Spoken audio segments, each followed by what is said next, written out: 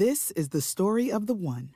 As head of maintenance at a concert hall, he knows the show must always go on. That's why he works behind the scenes, ensuring every light is working, the HVAC is humming, and his facility shines. With Grainger's supplies and solutions for every challenge he faces, plus 24/7 customer support, his venue never misses a beat.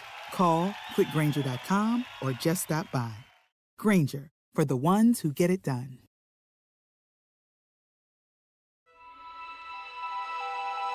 Coming up on 5 Minute News.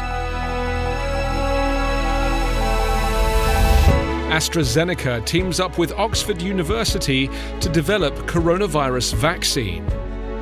UK ethnic minorities suffer extra COVID deaths. And Trump uses pandemic to speed up opening of public land to industry. It's Friday, May 1. I'm Anthony Davis. British drug maker AstraZeneca has teamed up with the University of Oxford to develop and manufacture a vaccine for coronavirus, in a move that could allow for rapid vaccination around the world if the treatment proves to be effective. Human trials of the vaccine developed by the university's Jenner Institute and Oxford Vaccine Group entered Phase 1 testing last week, with hundreds of people aged 18 to 55 volunteering across 5 trial centres in southern England. As COVID-19 continues its grip on the world, the need for a vaccine to defeat the virus is urgent, Pascal Soriot, chief executive of AstraZeneca, said in a statement yesterday. It is definitely a risk to launch into the development of a vaccine, but now is the time to take those kind of risks. By June, July, we will already have a very good idea of the direction of travel in terms of its potential efficacy, he said. Professor Sir John Bell, Regius Professor of Medicine, Oxford University, described the partnership with AstraZeneca as a major force in the struggle against pandemics for many years to come. But Bell said the challenge is to be able to manufacture at scale once it is approved by the regulators. We also want to make sure that the rest of the world will be ready to make this vaccine at scale so that it gets to populations in developing countries, for example, where the need is very great, he said. It comes amid a global race to find a vaccine against coronavirus, with governments lobbying companies to secure first access when one is ready. There are 70 treatments under development worldwide.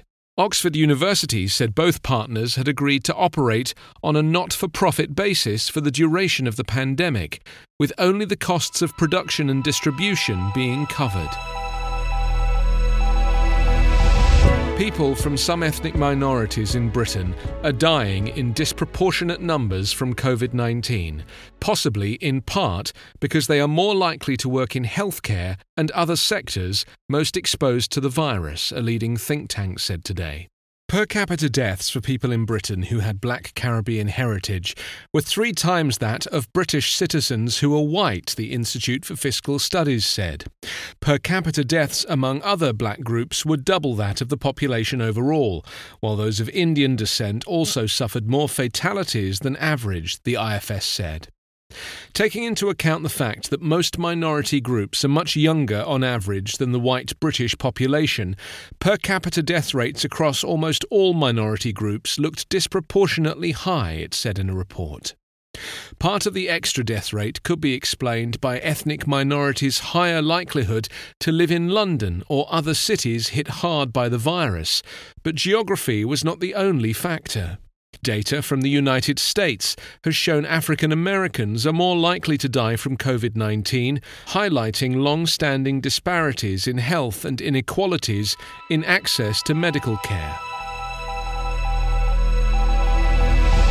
The Trump administration has ratcheted up its efforts amid the coronavirus pandemic to overhaul and overturn Obama-era environmental regulations and increase industry access to public lands.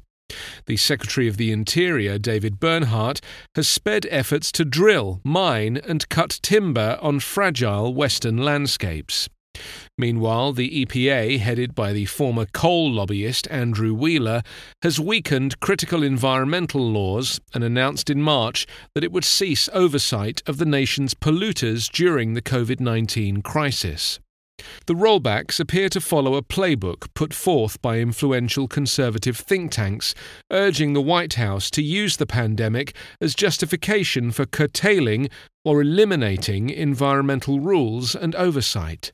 While millions of acres of public lands across the country have been shuttered to visitors, they remain open to oil and gas companies.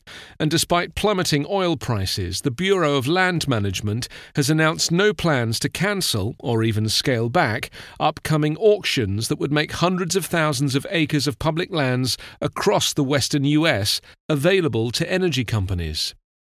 One of the most controversial sales would offer up 150,000 acres in southern Utah to energy companies. Environmentalists, however, say the push to drill near the iconic red rock landscapes of Arches and Canyonlands is not only destructive but also unnecessary in light of an oil glut that has swamped storage capacity, driving oil prices last week into negative territory for the first time in history. In addition to ramping up oil and gas development on public lands, the Department of Energy announced plans last week to revitalize the U.S. uranium mining and processing industry. Such a scheme, say environmentalists, puts uranium-rich Grand Canyon National Park and Bears Ears National Monument at extreme risk. You can subscribe to 5 Minute News with your preferred podcast app. Ask your smart speaker or enable 5 Minute News as your Amazon Alexa flash briefing skill.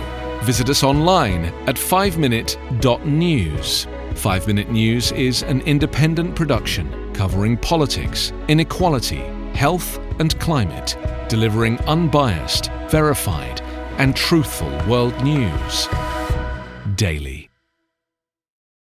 I'm Ken Harbaugh, host of Burn the Boats from Evergreen Podcasts. I interview political leaders and influencers, folks like award-winning journalist Soledad O'Brien and conservative columnist Bill Kristol about the choices they confront when failure is not an option. I won't agree with everyone I talk to, but I respect anyone who believes in something enough to risk everything for it. Because history belongs to those willing to burn the boats. Episodes are out every other week wherever you get your podcasts.